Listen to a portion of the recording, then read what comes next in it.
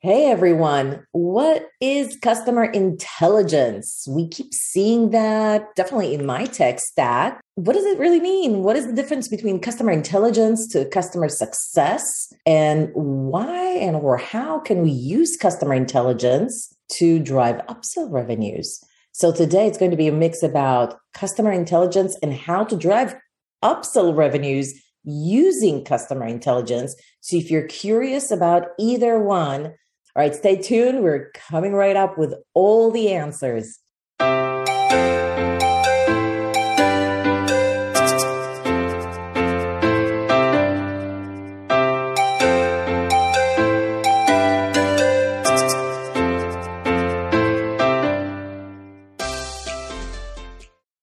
Hey everyone, Irid Ezops here from CSM Practice, the Customer Success Strategy Consulting firm. And today I have invited Mary Poppin, Chief Strategy and Customer Officer at Involve AI, and Gaurav Bhattacharya, the CEO and co-founder of Involve AI, who are experts on customer intelligence and, of course, have a lot of experience helping a ton of companies drive upsells through customer intelligence. So super excited to have both. And, this is such an important topic because with customer intelligence, you can actually leverage what we call artificial intelligence. And I know everybody's like rolling their eyes, like, really? We can actually see some examples today of what does that mean. So if you're a skeptic till now, this is your chance to really see what this means. So next time somebody throws this terminology at you, you could say, well, yeah, actually, I've seen exactly how this works. So thank you, Gaurav and Mary, for joining me today. Thanks for having us, Irit. Yeah, thank you for having us. We're really excited. I'm excited too. I think that there's like such evolvement in the technology today towards leveraging data in a much more sophisticated way. And the old tools, like the traditional customer technologies of today have not yet embraced that. So we're really sort of like depending on new solutions that are coming into the technology market to help customer success teams and revenue teams to drive upsell through customer data. First of all, for those that are not really familiar with everything, what are some of the typical leading indicators to upsell revenues? Some of the key indicators that we've specifically worked with our customers on, one is expected time to value. What's interesting here is it's not first time to value, which generally is defined by the provider, right? Whoever's providing the product or service. So if you get the environment set up or things like that, this is really about why the customer purchased and the value they're expecting to see. So how quickly can you get them that value? So we know that we all kind of should be tracking time to first value delivered, but you said a couple of things. Expected value is what I signed up for initially. So this would be my ultimate value or the value that I most desire as a customer? This would be the success criteria indicators that are established, hopefully, during the sales process and then carried over into the kickoff and ultimately the value reviews that occur with the customer or should be occurring. And it's an opportunity to weave the value thread through. But the time to expected value is generally post onboarding. And when the customer has established the success criteria of, let's say, saving 2 customers in the quarter following go live, that's something you can track and measure and go back to the customer and show the ROI. I have customers that tell me all the time, they just give us technical specs. They would not talk to us about, maybe at a high level, we understand what the business outcome is, but they certainly are not going to share, how much revenue they got out of embedding our, data into their system or how much time they saved for their employees for this process since they started using this solution. Sometimes customers don't share. And certainly like the expected value sounds like a very manual process. So is this something that you're expecting companies to start tracking more diligently? And is this a manually updated metric? It is challenging to track, especially if it isn't defined in light of agreeable, measurable success criteria. Getting the customer to define in partnership, what are we trying to accomplish together at the end of getting our solution implemented, and being able to if at all possible, quantify it. But we also look for sentiment and for qualitative data related to this. So are they able to articulate the value during the value review? Are they able to talk about the adoption or change in customer-centric culture? Things like that can also play into this expected value. And so the qualitative piece and being able to capture that and measure that in alignment with success of the product is something that we've been able to tie for some customers. But you're right, Arit, it is challenging to measure, but should be something that is discussed during the sales process, but for sure during implementation and then revisited during the value reviews. And as much as you can quantify the outcome, it gets easier to correlate and track to success and to expansion. Yeah, absolutely. And it sounds like a very much like something that you can track for high touch. Product-led companies can expect to be able to track that as well. Yeah, the product-led should have very quantifiable success outcomes through the customer journey, right? Because you actually don't have the high-touch check-ins to follow up and be able to get sort of a verbal indication that the customer is happy with that expectations are met. So you do need to track through the product, the user experience and the use case to see if it's actually working. So actually the product led is probably easier in terms of the time to expected value. We've also found product adoption trends, of course, are very important, but if they're not defined in light of use cases and best practices, then you're essentially guessing at what product adoption should look like.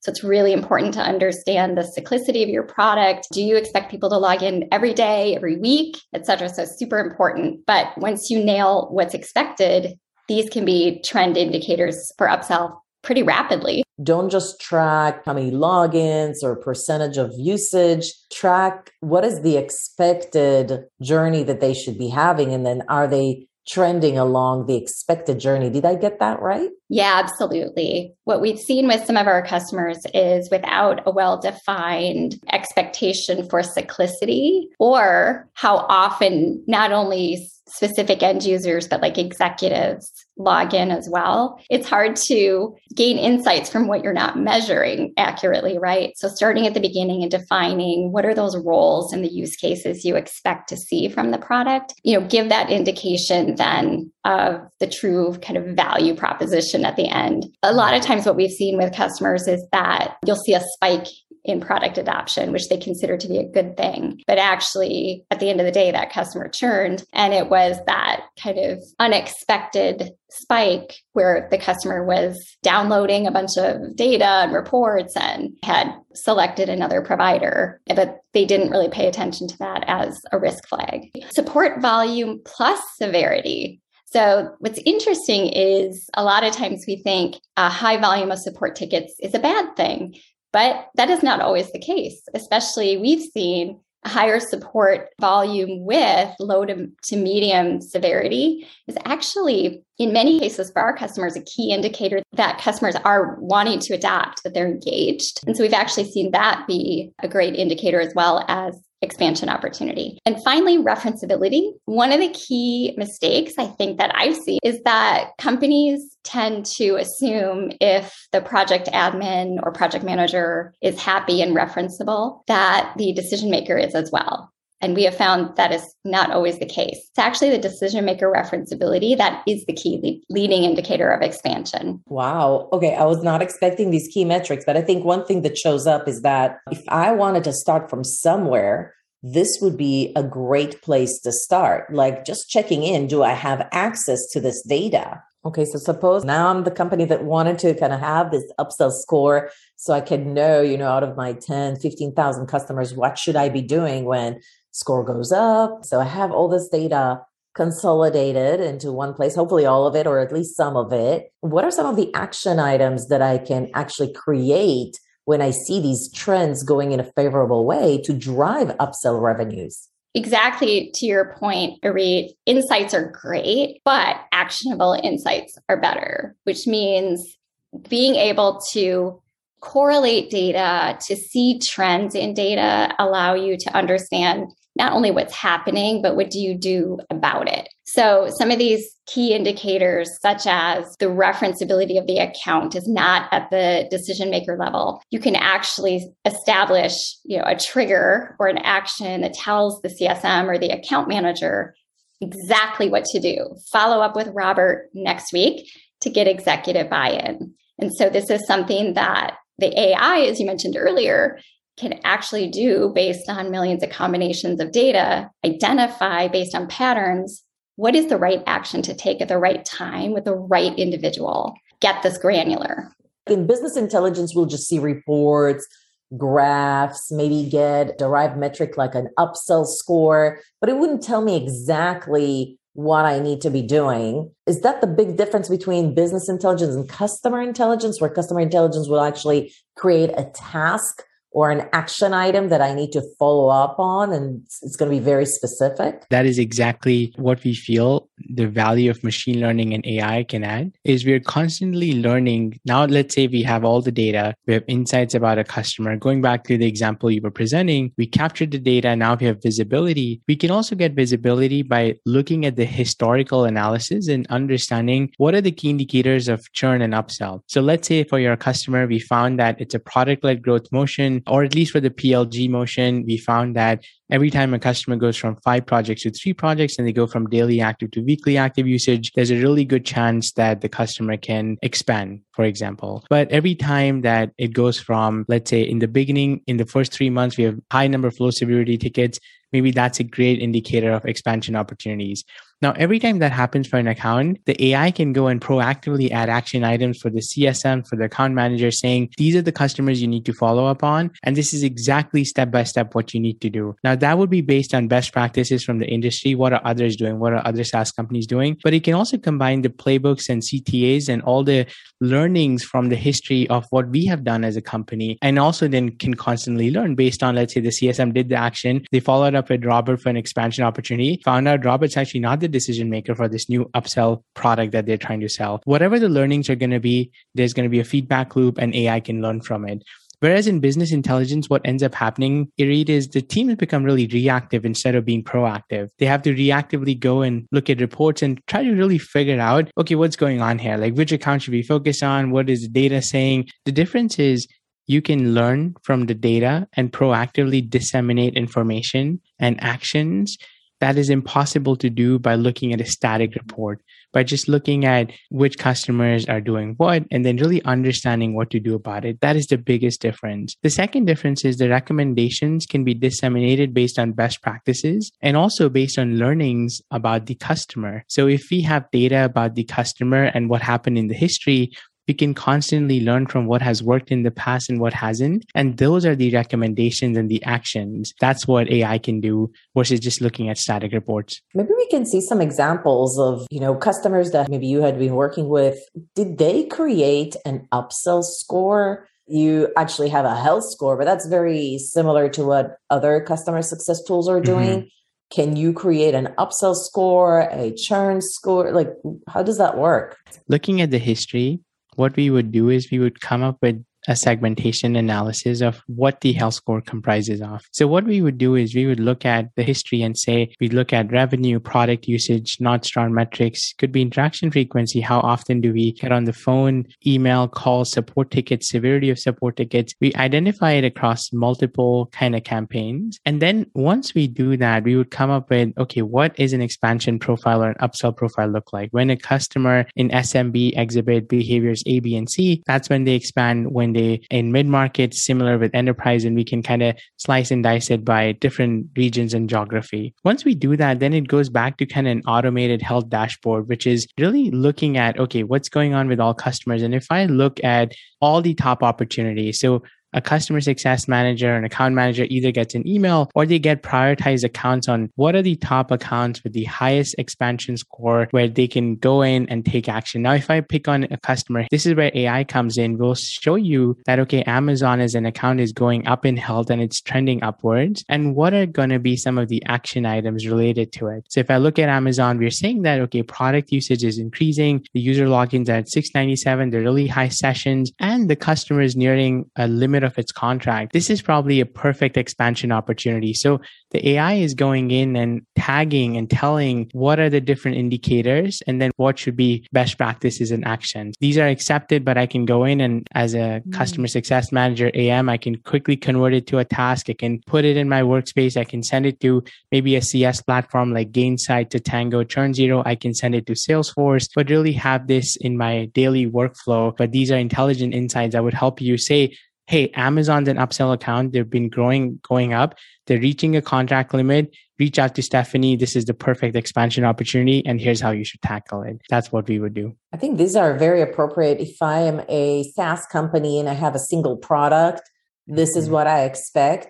Based on my experience, when we deal with larger, more incumbent companies that are more traditional, that grew in the last 30, 40 years through M&As, we would expect something like account A is using products B and C based on historical data. You should be offering product D. And I also don't see like a score for an upsell specifically. Are these things that you actually do with some of your customers as well? Yeah. So the way that we do it right now, Erit, is we have a cutoff for a score usually, and it's different for each company. For example, for one of our customers, SEM Rush, we found that every time a customer is above 84%, that's when it becomes an upsell score. And every time it's below 33%, that's a churn score. So we just tag it, make it available for the customer, and that's how they can slice and dice their data. For a more complex environment, it definitely gets tricky. Cross-sell becomes a big part of the game too. For one of our customers, TrustArc, we found that every time a customer mentions the new China policy in their verbiage, because that's a perfect trigger for an expansion opportunity for them being a security company. Those are the things that we're constantly looking for. The AI can easily get trained based on your data, based on your environment. The complexity, it's easier to handle it with AI than doing it with data science consultants or doing with your data science team, because it's faster analysis of data. AI can analyze almost 2 million data points every second, and that could take 14 to 15 business days for an analyst to go through. That's kind of what the analysis can do. This is just an easier view, but we can show hierarchies and we can show inside Amazon, there's 20 opportunities. 4 of those opportunities are already bought product A, but they haven't bought product B. But they have mentioned that the problem that product B solves has been mentioned again and again, and that's the perfect cross-sell opportunity as an example. How much of a human power do you have behind this to actually assess if the algorithm is correct? Is the algorithm changing automatically, or is this something that you just set up to update with the customer on an ongoing basis? Because it does sound like some of these recommendations are based on tribal knowledge. One of the things that we're focused on is data science as a service, which is really the opportunity to not only shape the original algorithm using the historical data, but the go forward as the business changes and transforms. And as CSMs and account managers and others take action, the model needs to be updated, right? And so the predictions that the models are making need to be told whether they're accurate or not ongoing as well. And if they're not, why? And so we really rely on our customers to also help give feedback on the models. And then we have semi-supervised models. So we actually have humans that are looking at the feedback and looking at the differences in the data algorithm and in the correlations to determine when the model needs to be updated as well. So it is auto learning, and it's also being infused with some human intervention from our data science team. Wow. Okay. So we talked about using customer intelligence for upsell revenues and for churn. Are there any other use cases that you're seeing companies leveraging these customer intelligence to solve for? Yeah, absolutely. So proactively preventing churn. So I'll throw out the word proactively as well, because we've had customers basically say, I don't want to be surprised by churn anymore. And so that proactive churn prevention is possible. Improving productivity and scale of delivery across segments. And how it does it is the models will get smarter over time with making recommendations for action that will actually help the team scale and take priority action more rapidly. So you'll find over time the teams can become more strategic, and also you'll need to add fewer heads from a gearing ratio perspective over time, increasing personalized actions. So for customer specific needs, you can start to get very personalized customer by customer. You're actually going to increase your innovation that way as well, because you'll have more customer use cases in which to build the innovation of the product or service. And then ultimately, the holy grail is getting to prediction. The ability to really get out ahead of the customer trends and start to predict what is going to happen so you can start to really take proactive action early. And as the models get smarter and smarter, prediction actually becomes a reality. Ultimately, Erin, where we want to get to add to what Mary's saying, we want to build a vision where there's so much customer data. Can we now understand what to do next with your business? What is working at the same time and what is not working? Our thesis is, hey, when a company starts, you're very close to your business and your customers. If you think about when you first started, maybe your practice, you knew your handful of customers and you're very close to them. But let's say you add 1,000 customers, then it becomes 10,000 customers. You're further and further away from knowing what your customers are saying and doing. And it's only the frontline teams that have access to that knowledge. What we're really trying to do is democratize this information and make it available for everybody. As a start, it's available for customer success managers and customer teams to be more proactive and data-driven to prevent churn and increase upsells. But in the future, it might also be available for marketing teams to understand what is the messaging that's working, what is the voice of the customer, what are they talking about. Product teams to understand, hey, what can we do with this data to build better products, build better services, which features should we prioritize and which ones people are not using at all that they don't care about. And really understanding how do we take this data that's already available, it's unstructured, messy, can we clean it, organize, tag it, make it available for everybody to make data-driven decisions inside the company. And that's the future that we see with a technology like customer intelligence. That's awesome. So your roadmap for your vision for customer intelligence right now, it's sort of analyzing the historical data per account. For product-led companies, are you looking to do the same at the user level eventually? We do. We already do it at the user level. So for product-led companies, we can analyze users separately, tag them as individual opportunities. They can be located by bigger accounts. An example that I can think of is a customer that we started working with called Revel Systems. They have multiple restaurants. And the way that the company works is that they work with big organizations that have maybe, let's say, 4,000 restaurants, and each restaurant can have a different owner that can also have different restaurants that they're not associated with. So each user can also be an opportunity or an account separately. I think anybody that looks for a digital customer success engagement, this kind of opens up a lot more new opportunities than before. Just in general, my main takeaway is that the more data you have, the more customers you have, the more users you have, the bigger the ROI is. Would you agree with that? Yeah, I would say absolutely. I think for bigger companies that have historical data, there's a gold mine. For younger companies that don't have enough data, they may not be able to learn as much as from their own history, but they can utilize the best practices of some of the top best companies. Could be product-led companies, could be either tech touch companies or companies that really rely on big ticket, high touch models. There's best practices for each that you can leverage. Instead of hiring really expensive consultants, maybe there's an opportunity to learn from data if you want to just begin with and start something small. If you had to pinpoint the one thing that separates you from a traditional customer success solution, what would that be? To me, it's really the opportunity to take insights and create action and put more in the hands of the customer teams to be heroes, because you're allowing them to know exact action to take to be proactive and get ahead of customer needs. But Mary, most customer success solutions actually have rules in place to create an action item for a customer success manager based on data. So maybe you can distill the difference for me. How do you see it? Because you use both, so I know you understand this. Yeah, the big difference, thanks, Sarit, is between anecdotal sort of gut-driven scoring and expectations of customer behavior.